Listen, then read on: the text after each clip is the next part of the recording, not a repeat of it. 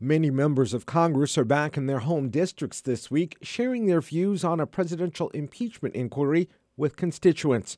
WDET's Alex McLennan has more. As an investigation into President Donald Trump's handling of foreign affairs moves forward on Capitol Hill, public opinion on impeachment remains divided. Democratic Congresswoman Brenda Lawrence represents Michigan's 14th district. She says she hopes voters on both sides of the aisle pay attention to the impeachment inquiry. We are not picking on the president. We are doing our job under the Constitution. This is not the first time that a president of the United States has been impeached.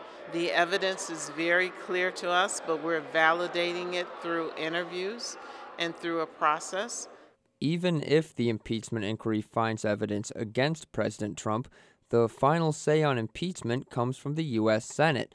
That's where 20 Republicans would have to vote against Trump if Majority Leader Mitch McConnell even takes the case to the Senate floor. That's why Congresswoman Lawrence says she believes the ultimate impeachment is in the next election.